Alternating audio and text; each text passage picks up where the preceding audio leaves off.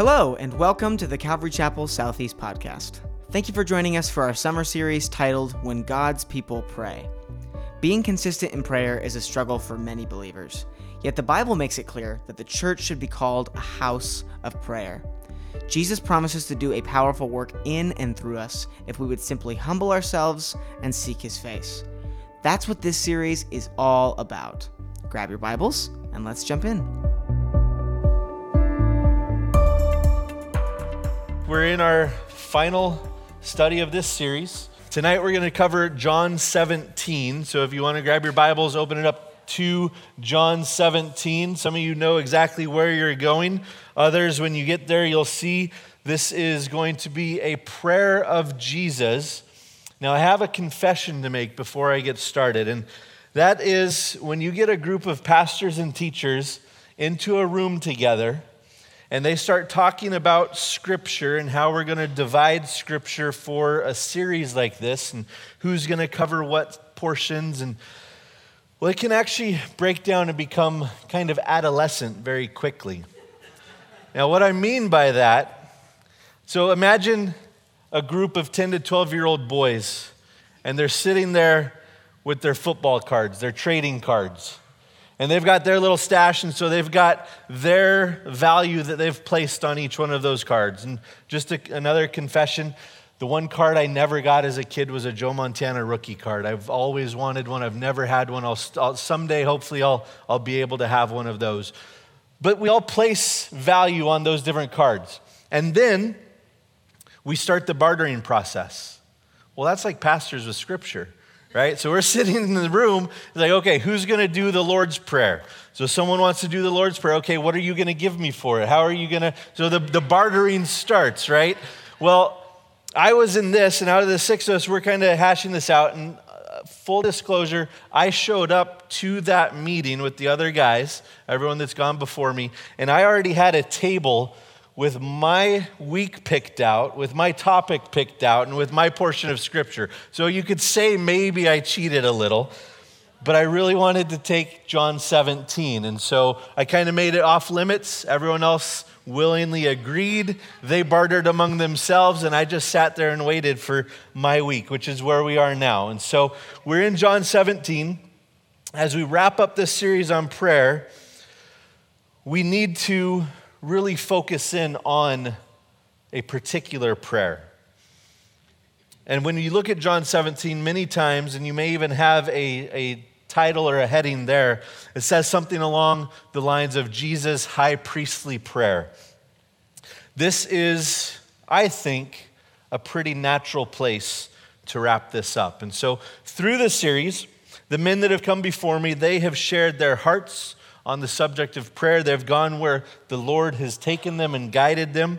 They've specifically looked at the impact that prayer can have on our lives. And as we, as being God's people, choose to pray, there's a very significant impact that can happen. And so tonight, my prayer is that I'm able to do the same. I'm able to share my heart. And like the men before me, I'm going to stand here and I'm going to willingly admit to you that prayer is one of the weakest spiritual disciplines of my life.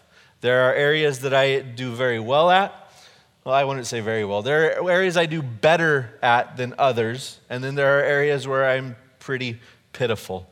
And this area of consistent prayer, and especially the type of prayer we're going to be discussing this evening, many times I fall short. And so again, just like a couple of the other guys, this was first directed to me. This is my heart. Understand that I am here working through all of this with each and every one of you. So my relationship with the Lord is, I think, oftentimes, I would say, good.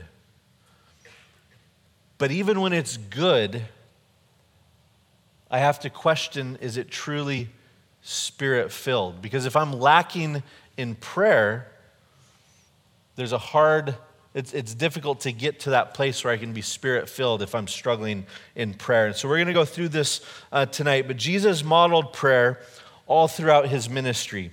He taught his disciples how to pray in Matthew 6, as Mike shared with us a few weeks ago. He demonstrated getting away to seek the Lord on several different occasions. He prayed in the mornings. He prayed in the evenings. He prayed with and for people. He prayed by himself and for himself. He prayed with great emotion.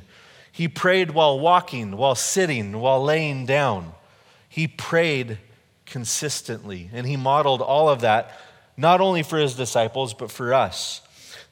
Prayer was a vital part of Jesus' ministry and his life here on earth. And so the natural question that many of us have probably asked is why? Why was prayer so important for Jesus if he is in fact God? So why did Jesus have to pray? Why did he have to place such great emphasis on that if he is God? Some of us would say, well, isn't that just kind of like God talking to himself?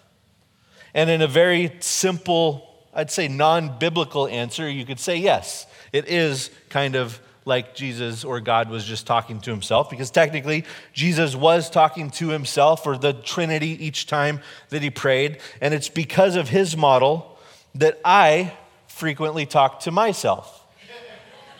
Yeah, some of you got it. But let me assure you, it's not nearly as comforting when you see me talking to myself as it would be watching Jesus talk to himself. But the simple biblical answer is found in Philippians 2, verses 6 through 8. Paul writes there, though he was God, he did not think of equality with God as something to cling to. Instead, he gave up his divine privileges. He took the humble position of a slave and was born as a human being. When he appeared in human form, he humbled himself in obedience to God and died a criminal's death on the cross. See, Jesus was fully God and he was fully human, but he willingly set aside his divine privileges. He was fully submitted to the Father's will. And because of this, he was desperate for the intimacy with his Father. He needed to be filled with the divine power in order to carry out his ministry. And the only way to be Spirit-filled was to seek constant contact with the Father. When Jesus said, I and my Father are one, back in John 10, it was more than him simply declaring that he is God. We know that there's that underlying tone there, as we'll see even in the passages tonight. But Jesus was saying that he was in full submission to the Father, that his will was aligned with the Father's will. And so this is the model that Jesus was laying out for his disciples and for us. We will never be God, thankfully, but we can be so intimately connected to God, we can have our will so aligned with his that through our submission to him, through the power of the Holy Spirit, we could also at some point say, his will and mine are the same, or my will and the Father's are one. But we cannot do that out of our own strength, and we cannot do that without that intimate prayer life that Jesus modeled for us. See, as sinful humans, we know we're saved by grace. And this is what we must understand about prayer. It is our lifeline that establishes and maintains a relationship with the Father. It is our lifeline that brings us to a saving faith in Christ. We confess with our mouth. It is our lifeline that connects us with the power of the Holy Spirit. We cannot live a Spirit-filled Christian life apart from prayer. And Jesus modeled that for us. So we're going to take a brief look. And unfortunately, I would love to dive into this. This is, you guys know that there is so much doctrine and theology wrapped up in this prayer that Jesus prays. I'd love to break that all down, but we're going to go through it pretty quickly, staying with the theme of this series and kind of the focus. We want to have a time to respond at the end. So this is the longest recorded prayer of Jesus in the Bible, and it is a reflection of his heart mere hours before he was hung on the cross. He's with his disciples. They've gone through the Last Supper. He's washed their feet. They believe that he's speaking in riddles. He's saying things they don't understand. Judas has already left. And more than likely, here in this instance, they're walking through the streets of Jerusalem at night, and they're on their way to the Garden of Gethsemane. Jesus stops. He looks at them, and he says, "Indeed, the hour is coming. Yes, has now come, that you will be scattered, each to his own, and will leave me alone. And yet I am not alone, because the Father is with me. These things I have spoken to you, that in me you may have peace. In the world you will have tribulation, but be of good cheer. I have overcome the world." And that's the end of John chapter 16. So after everything else that has been said, he tells them that they're going to abandon him and that they're going to be scattered from one another. That tribulation is coming their way, and that he is telling them these things so that when they do happen, they will be at peace in the midst of their tribulation. I can't even imagine what the disciples would actually be going through. This whole night's been a heavy night for them already. And now he lays all of this on them, again, seemingly talking in riddles. And then, while they're standing there somewhat dumbfounded, Jesus spoke these words, John 17, picking up in verse 1. He lifted up his eyes to heaven, and he said, "Father, the hour has come. Glorify your Son, that your Son also may glorify you, as you have given him authority over all flesh, that he should give eternal life to as many as you have given him. And this is eternal life, that they may know you, the only true God, and Jesus Christ, whom you have sent. I have glorified you on the earth. I have finished the work which you have given me to do. And now, O Father, glorify me together with yourself, with the glory which I had with you before the world was." There's no transition. Jesus is speaking with his disciples. He finishes his sentence. He lifts his eyes, and he begins praying to the Lord. And at this point, the disciples simply become bystanders. They're watching, they're observing, they're hearing everything that he says. Jesus is opening up a window to his own soul. He's pouring out his own thoughts and desires as he seeks intimacy with his Father. He's providing a glimpse for us as to what prehistory would have been like. When the Father and the Son and the Holy Spirit were in perfect communion with one another and nothing else had been created. He's offering a glimpse into what that relationship would have been. So I look at this scene in a lot of ways. The same as when parents will have certain conversations while their children are present. The conversation doesn't necessarily have anything to do with the children. It doesn't really include the children. They aren't participating in any real way, shape, or form.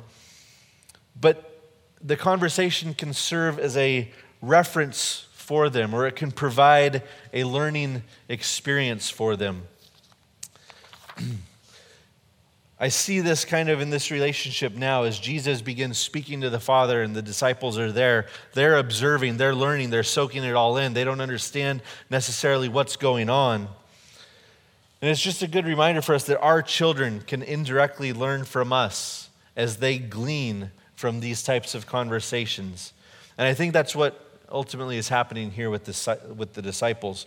I remember as a young man, and I hate even saying that phrase, because as soon as I start using that phrase, it's kind of indicating that I'm no longer a young man, and I like to think of myself still as a young man. But anyways, as a young man, when I was seeking to be involved in ministry or to get involved in ministry, there were several times early on where I was invited by a pastor or a mentor to attend a particular meeting, or to ride along on a hospital visit, or to go to someone's home for a discussion and a meal.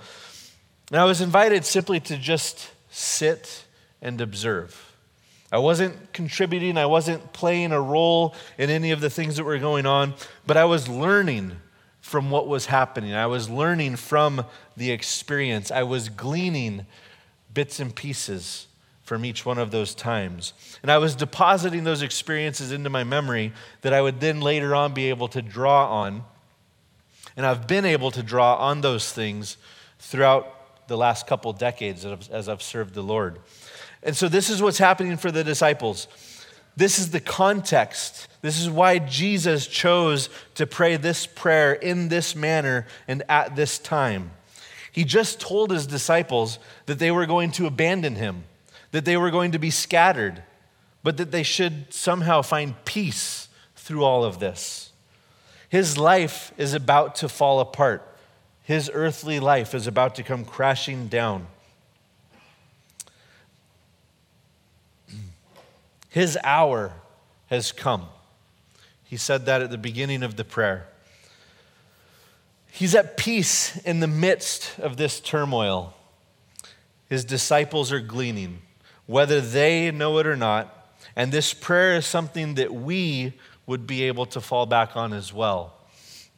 This prayer is something, that they could fall back on. It's also something that you and I can fall back on. We can come to this prayer. We should be gleaning from the things that Jesus says here. We are given a window into the intimacy between the Father and the Son. But we are told that we too can have a similar intimacy with the Father. So that is what we should be pursuing. So there are several things that I want to glean from this prayer. We can't necessarily say the same things that Jesus says. He makes some deity statements that we're not going to be able to mimic or repeat, but he does lay out a model, and we can seek the intimacy that he also has with his Father. So the disciples are blessed by the prayer of Jesus, and this would be the first thing I'd say we can start gleaning.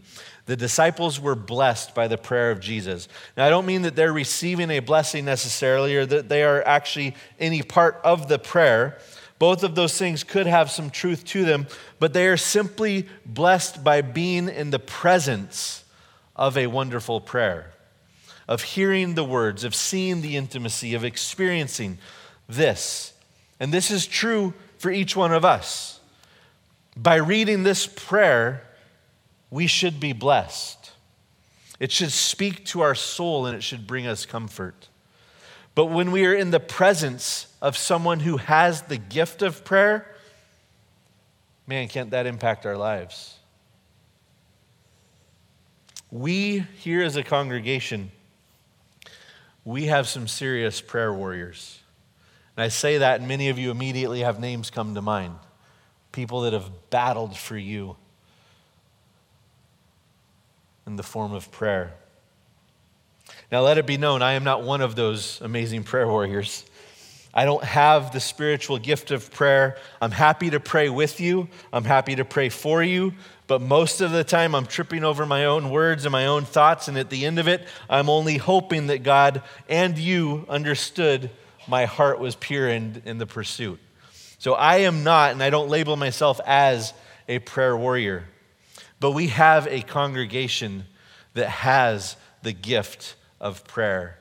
And we are blessed just by hearing what others have to say when they pray to the Father. See, when we do our week of prayer events, and remember there's one coming up next week, 7 p.m. Monday night. There's another plug. Many of those nights as I'm preparing myself, I start thinking about who's going to show up. And there's always some names in my mind. It's like, man, I hope they show up. I hope they show up because I know that the Lord is going to inspire them to say something that's going to impact my life. I can turn anything personal. I can turn anything selfish. And that's kind of what I just did there. But no, I hope you understand the point. The point is that there are certain people that when you are just in their presence as they pray, it is a blessing to everyone who hears it. And we have that congregation. We are blessed to be in the presence of people that are earnestly praying and seeking the Lord.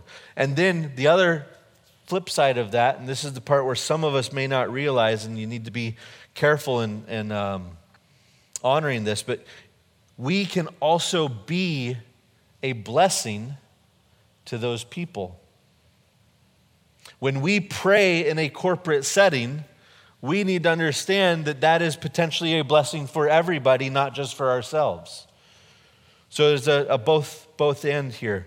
So these are real blessings that the Lord has given us. This is one of the most significant reasons that we as the body of Christ are to gather together.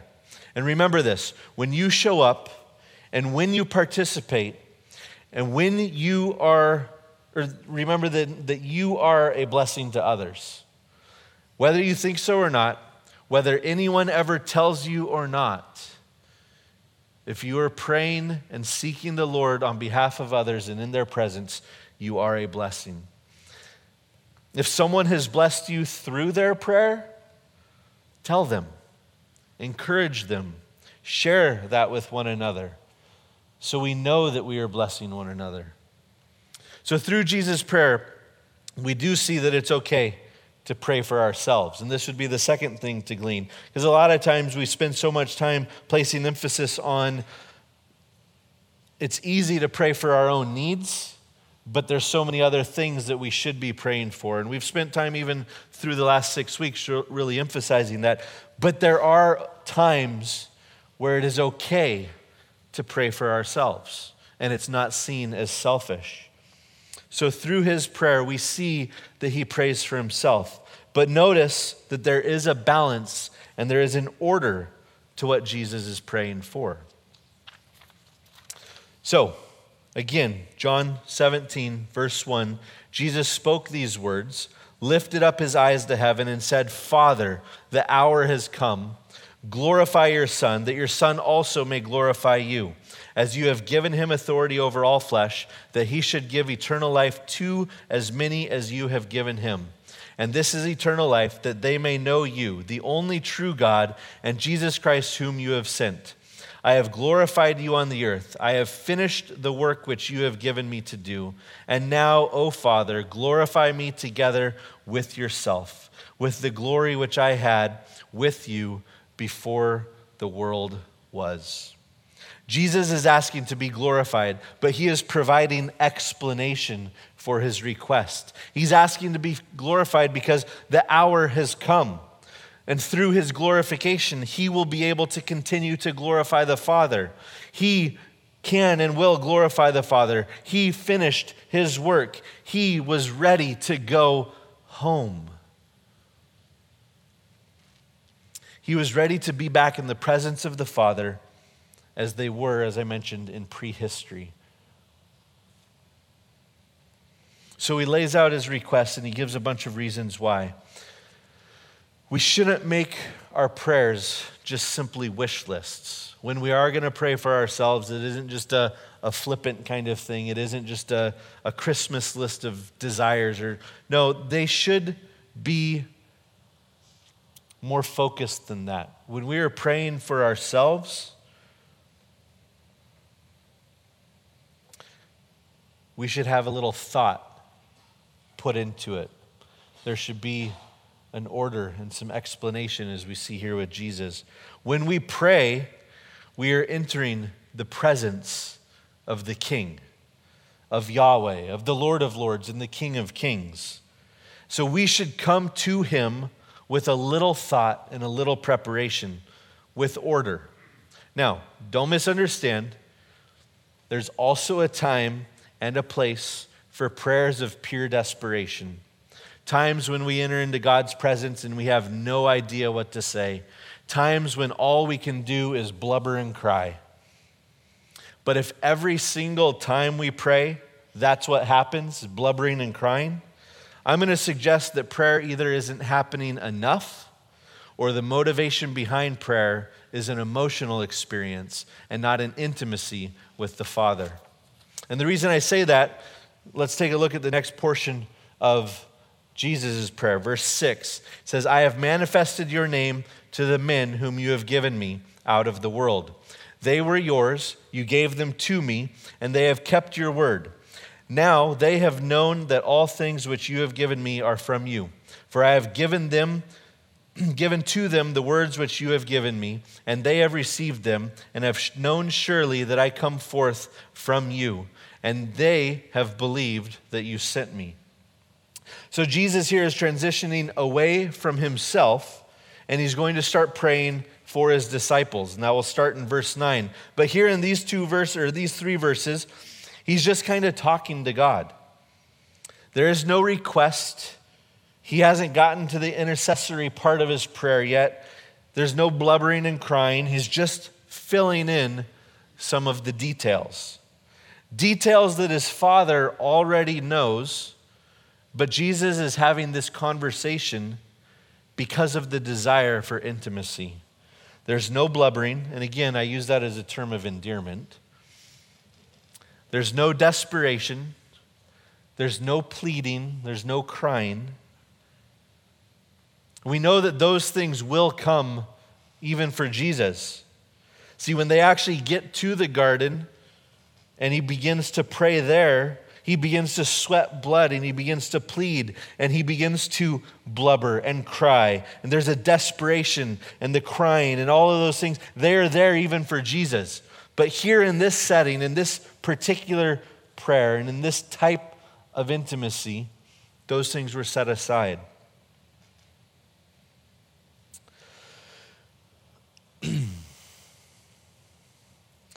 When we look at these three verses, we see that it actually seems like a rather casual conversation. And we see that Jesus simply enjoys and desires having a conversation with his Father. So my son Rowdy is 5 years old. He just started kindergarten today, and that was freaky for me because when we moved here, he had just turned a year old. So we've been here, 4 years now, and boom, he's starting school, and he's a wrecking machine. But he loves animals. And there's a couple different shows that he watches, or there's apps that he plays where he is constantly gaining knowledge and learning facts about animals. And so his natural then inclination is to just spew that information to anyone who will listen, especially to me or Holly or one of his sisters. But so much so that if he shares a fact with anyone of us, we pretty much take him at his word. It's like, I'm not going to question it. I'm not going to challenge it. He's telling me something about animals. It's got to be true because Rowdy said it. He retains the information. He's passionate about it. And he wants, like I said, to share it with anybody who will listen. Some of you have experienced this, and you've not been able to get out of conversations with him. But the question is, why does he do this? Why does he say the same thing over and over again to the same people? It's because he desperately wants to interact with the people that he loves. It doesn't matter if it's the same information over and over again. It doesn't matter if every fact or detail is even 100% accurate. The point is the intimacy in this mundane experience. The intimacy of the mundane. The comfortability of repetition. The joy of sharing passions with one another. And when I think about this, I have to kind of stop and personally reflect. And I'd say shame on me when I start to look at those conversations as repetitive and boring because I miss them for what they really are. When I place value based on new and fresh material, like don't tell me about a great white shark anymore, go tell me about something new. When I start placing it on that, it's no longer about the intimacy, it's about the information. It's no longer about the relationship, it's about the information. I, as his father, should love those conversations just simply because I am in his presence and he desires to be in my presence. And I think that's what happens in these portions of prayer. When we see in these verses where there's nothing really going on, Jesus is just kind of recapping some of the day-to-day things. He's recapping some of the points of his ministry. And this element of prayer, the intimacy of the mundane, this is what Jesus is really revealing in those portions or in these verses. And if I'm honest with you, this is where my prayer life is greatly lacking. Just having a conversation with the Lord, telling him about my day, telling him the thoughts that I'm wrestling with, or the dreams that I have, or maybe the fears that I'm experiencing. The information that he already knows, but he's willing to hear it from us over and over and over again because he simply seeks that intimacy with us. And I think this is the heart behind the exhortation to pray without ceasing. It's to be able to find the intimacy in those mundane details. It's the ability to share and talk with the Lord and commune with him just like we would with a close friend or a child or a spouse. See, basically, the whole idea is just having casual conversations with the Lord. This is a casual conversation right in the midst of Jesus praying for himself, and he's going to transition to praying for his disciples. But right here, he's simply casually talking with the Lord. He's filling him in, and we should be filling him in on the details of our life. I always think of this when I come to this portion of Scripture and I'm talking about kind of this detail. I think of Instant Messenger, and especially AOL Instant Messenger, 20 years ago. And yeah, you laugh, but some of you still have AOL, and I say shame on you if you still have AOL. But if you no, I won't talk about it anymore. But AOL Instant Messenger, like when that first came out, and everything that's come after it, there are those certain people that you just desire to share everything with. And so you're on the apps all the time and you're talking back and forth and you're sharing just the mundane details of life, and it doesn't matter. That's what we should do with our Father. The intimacy of the mundane. If we really want to increase our prayer life, these conversations first need to happen. But then, I want to challenge you, pray them out loud. See, for me, the easiest way to fall asleep is to start praying in my mind or silently. As soon as I do that, I can get distracted, I can go right to sleep. But if I start praying the mundane things out loud, if I start speaking out loud, people might think I'm crazy. But that's okay, because I'm communing with the Father. But again, in all seriousness, Jesus is here praying out loud, and there is something about remaining focused when praying out loud that is a benefit to our prayer lives. So you even, maybe you put headphones in and you're walking when you pray, or you're sitting downstairs, or however it is, or wherever it is that you pray, try some of that out loud if you don't, and see if it impacts your own prayer life. So verse 9, Jesus transitions to praying for his disciples. It says, I pray for them. I do not pray for the world, but for those whom you have given me, for they are yours, and all mine are yours, and yours are mine, and I am glorified in them. Now I am no longer in the world, but these are in the world, and I come to you. Holy Father, keep through your name those whom you have given me, that they may be one as we are. While I was with them in the world, I kept them in your name. Those whom you gave me I have kept, and none of them is lost except the son of perdition, that the scripture might be fulfilled. But now I come to you, and these things I speak in the world, that they may have my joy fulfilled in themselves. I have given them your word, and the world has hated them because they are not of the world, just as I am not of the world.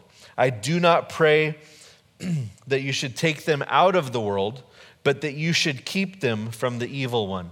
They are not of the world, just as I am not of the world. Sanctify them by your truth. Your word is truth. As you sent me into the world, I also have sent them into the world. And for their sakes I sanctify myself, that they also may be sanctified by the truth. Jesus is praying for his disciples. He knows what is about to happen. He's already told them that they were going to be scattered and leave him. And now, in their presence, he is praying this for them. He is literally standing with them, but praying as if he is no longer in their midst. He's asking the Father to keep them as they are still in the world. There is so much doctrine and theology, as I said, wrapped up in this prayer. But our one takeaway for right now is Jesus is praying specifically for his disciples, is that Jesus is asking the Father to keep his disciples. They were given to Jesus as a gift from the Father. Now Jesus is asking that the Father continue to preserve them while they remain in the world. Jesus also asks that his disciples be sanctified while they have been sent out into the world. Jesus knew that the disciples, that their work was just getting started, that they needed to get through this dark time of the present, and that everything that they had learned, everything that they had experienced with him, all of those things were going to culminate in what they had been called to do. This is a form of intercessory prayer like we talked about last week. But there's a very specific tone behind what Jesus is doing. And it's a tone and a model that we can follow as we pray for one another. God has called each believer to a specific purpose. He's gifted each one of us with particular gifts that are necessary to fulfill that specific calling. And here, Jesus is praying that God keeps the disciples in the midst of the world, that they would not fall back into the world, that they would remain sanctified or set apart, so that they were able to complete that work that God had called them to. So we should be praying for one another in this same manner. Pray for one another to be kept from the distractions and the temptations and the evils of the world. Pray for one another to be sanctified, to be set apart for the purpose that God has called each of us to. Pray for the gifts of the Spirit to manifest themselves in each of our lives so that we are able to complete the work that God has called us to. And then the final part of Jesus' prayer is directed at all believers. Notice he anticipates the success of the disciples in their calling, and he anticipates that God is in fact going to keep them.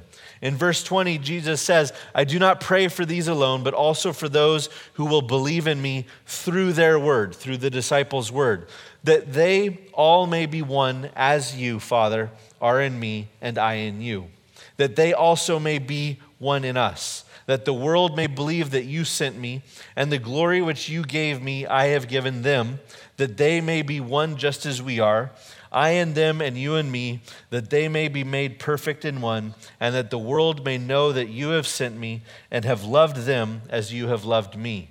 Father, I desire that they also, whom you gave me, may be with me where I am, that they may behold my glory which you have given me. For you loved me before the foundation of the world, O righteous Father. The world has not known you, but I have known you. And these have known that you sent me, and I have declared to them your name, and I will declare it, that the love with which you loved me may be in them, and I in them. See, Jesus concludes his prayer anticipating the work of the Lord, proclaiming the success of the gospel, and with a cry of unity for all of his believers. He speaks of the unity between the Father and himself, and he desires the same unity with his followers, both with him and with one another. We see the heart of this prayer echoed throughout the entirety of the New Testament.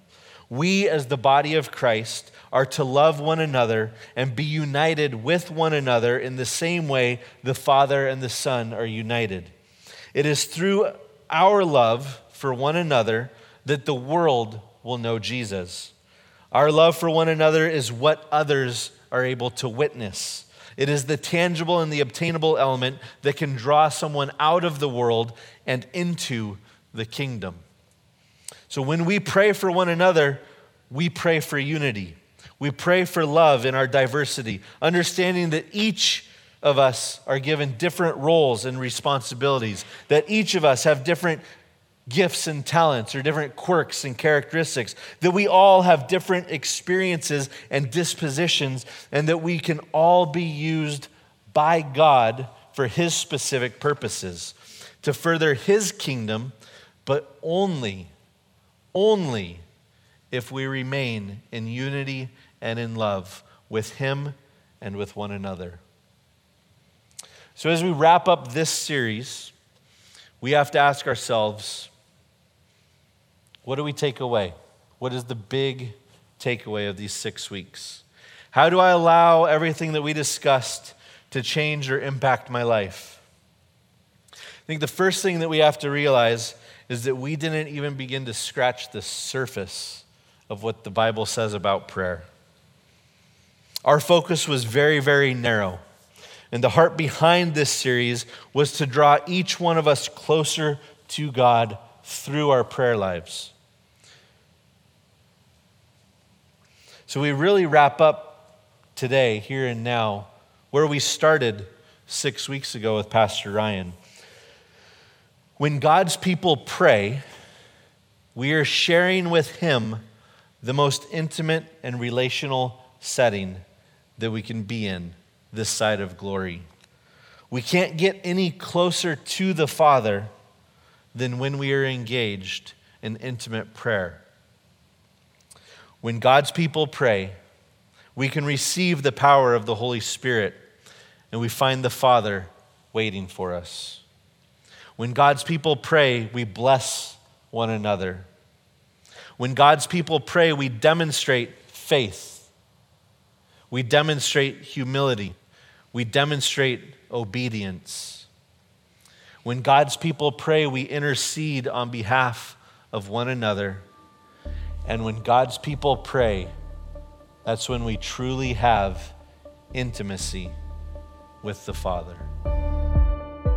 Thanks for listening to this week's study. If you're ever in the Portland area, we would love to have you visit us for one of our services.